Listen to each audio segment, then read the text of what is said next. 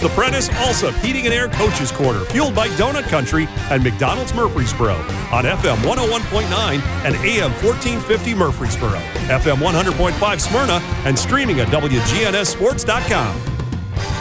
Welcome back in to the Prentice Allsup Heating and Air Coaches Corner, fueled by Donut Country and McDonald's Murfreesboro. The Coaches Show is brought to you by Dr. Automotive, the cure for your car. Professional auto repair and maintenance from ASE certified mechanics and master mechanics. Check them out online at autorepairsmyrna.com. Eagleville football coach Floyd Walker joining us this morning.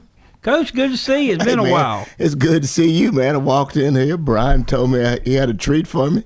I didn't know I'd won the lottery, dog. That's right. Been playing a little hooky this fall. Lots of stuff going on. Yes. Took it off, but congratulations. Another win for the Eagles last night. It's another good night for our kids, man. We're so happy for them and happy that they get to enjoy spring break with a win. You know, you guys have come a long way, and you've really got yourself in a nice position. I know there's a lot of ball to be played. Right. You don't look too far down the line, but, I mean, those of us that figure out scenarios and stuff. The media, right? The media. You beat two teams that were ahead of you. Right. In the playoffs, and now you lead them by one game. So essentially you lead them by 2 games. Right. Because you would have a tiebreaker. So, you know, if you can go get you another win, I know you want to get 3 wins, right. But you know where I'm coming from. Right. And to do that after the way things had started off for you, of course, you played a really, really tough schedule. I'm sure you feel like in some ways that helps you a lot. So just talk about the maturation progress of your team. I mean, like you said, we played 3 really good football teams when they were all healthy. We opened up with Forest, played Gordonsville.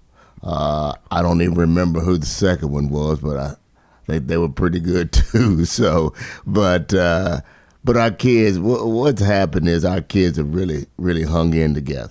And they bought into the deal about not really worrying about who you're playing or what lies ahead, and just trying to enjoy each day with one another and play for one another. And we don't really talk about whether you're gonna win a game or not. What we just talk about is kind of the cliche is, are you doing the things on a daily basis to be successful? And that starts from the time you get up. I mean, are you wearing what you need to wear to school?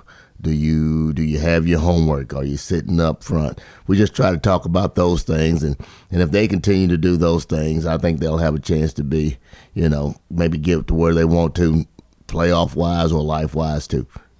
You know, you talk about that, you say that playing for one another.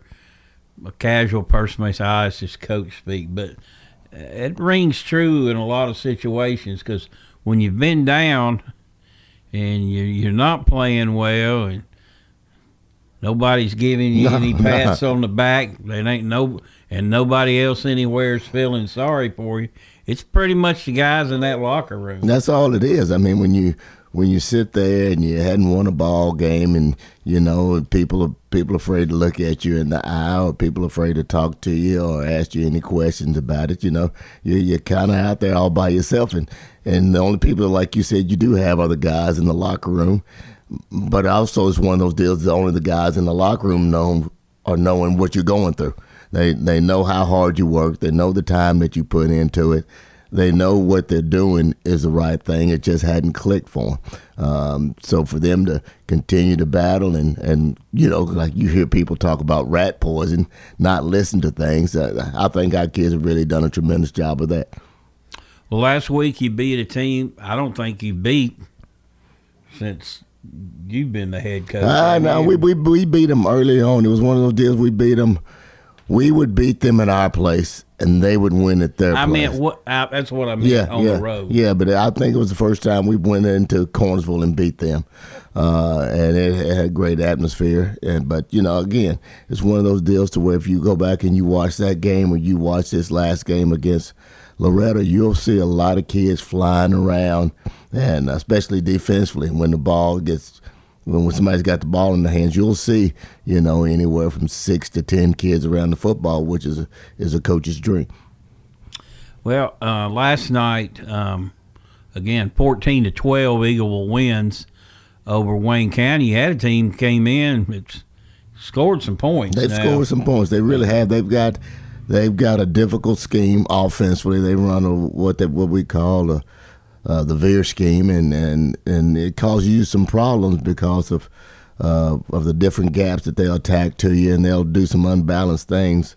But I really thought our guys really did a great job of playing assignment football, because somebody has to be responsible for the quarterback, somebody's got to be responsible for the dive, and somebody's got to be responsible for the pitch. And overall, I thought we did a nice job of that.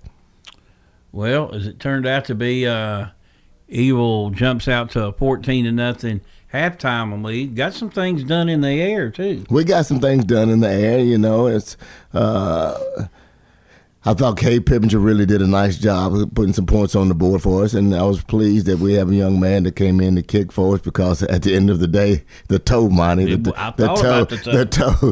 toe was really much the difference. And a young man named Jeremiah Broyles that attends Eagleville, but he plays soccer at Central Magnet. We let him come out to kick for us, and he's done a tremendous job, and he was 2 for 2, which ended up being the difference in the ballgame. Again, 14-12, and was kind of a tale of two halves. They come out in the second half and ate a lot of clock up. They ate a lot of clock up, but a lot of things we had some self-inflicted wounds on offense. We didn't play real clean offensively. If we go back and you watch the tape, there's opportunities for us offensively, and we don't take advantage of them. But you give their defense credit; they had some really good athletic, physical kids on their defensive line that caused us a couple of problems. But we just defensively again, turnover battle kind of bailed us out. Well, they had some issues getting the snap down on the first one, so obviously they've got to go for 2. How much do coaches, you think, practice 2-point conversion situations? I think most from the 3. Yeah, I think most people have a short line, goal yardage, 2-point play package that they work on, 1 or 2 times a week on a consistent basis. And I'm sure they've got their plan. I thought our kids really did a good job of just locking in and playing assignment football at the end and covering the guys. Because I think they ran some type of pass or something like that. But I thought our guys did a good job of covering. Okay, then after that, kind of take us through the ending of that game. You had to get a couple other stops. Yeah, we ended up. They went for 2, missed it. They kicked off to us, and what we ended up doing, we ended up wanting to take up some time, because I think we got the ball back maybe 5 minutes to go in the ball game or somewhere in that neighborhood. So we put Colton Daniel in at quarterback, and we were going to do some quarterback runs and try to eat up some clock. And but again, there was some mistakes on our part. We had several penalties that kind of put us at a disadvantage. Colton rips off a long run, gets called back for holding. He rips off another one. There's another penalty on it. So we finally got it down to a minute or so, and it's 4th down. We punt it, and our defense ended up holding to win the game. I think Kay Pippinger had a huge sack to make it 3rd and forever, and then we closed it out on 4th down. Well, it's always good to win at home. Your home support hadn't wavered, though. No. We have good crowds. Our student section is rocking. The band is rocking. The community is rocking. It's packed at the concession stand. It's everything you want in a community if you're the football coach. It was homecoming last night. I thought that went exceptionally well. I think the ladies, Miss Trail and her group, really did a super job of putting on homecoming activities and the parade. So it was a big night for Eagleville overall. Homecoming a big deal out of it. It really is, and it's really great to watch the kids and the floats and everything. But if you're around the kids on the floats, you better have your head on the swivel, because candy will be flying everywhere. All right. Brings us into fall break. After that, I believe you go to Huntland. We'll go to Huntland when we get off of fall break. We'll give the kids off this entire week because a lot of their families are planning trips. So we'll give them off their entire week, give them opportunity to regroup and relax a little bit. And we'll get back together again in about a week. Someone could probably use a week to heal up a little bit. Oh, yeah. We got some bumps and bruises. So, it's kind of always interesting to see how certain coaches do that. Some bring them back a couple days early in the week and then let them off. But I think it is good, too, to just give them time away. It is. I mean, right now, you think about it, they don't really get much time off as it is. Once June rolls around, right after Memorial Day, they're pretty much going consistently. They say you get 2 weeks off dead period, and that's great. But once the season starts in July, some people go 6 days a week. Some people bring their kids in on Sunday. We don't do that. But 5 days a week for I don't know how many weeks we've been going right now is a long period of time for kids. You lost McLemore early in the year. Yes. Well, first game.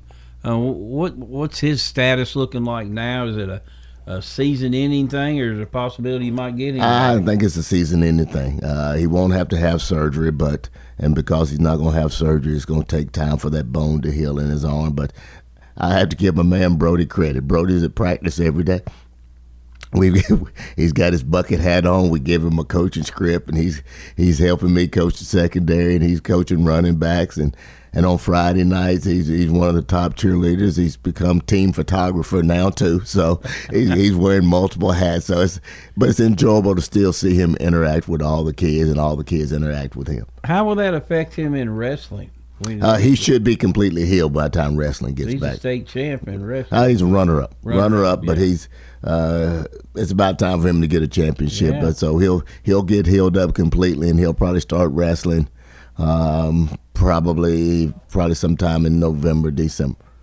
All right. Well, they say October separates the men from the boys. And, that's what they say. And so far, so good for the Eagles. Couple big wins, and good luck to you the rest of the way. Thank you, brother. Appreciate it, man. That's Floyd Walker joining us today. I also want to remind you again, the Coach's Show is brought to you by Ideas Tees, who will be happy to help you fulfill all your imprinted apparel, embroidery, and advertising special needs. Find out more at ideastees.com. Craig's Tax Service. We perform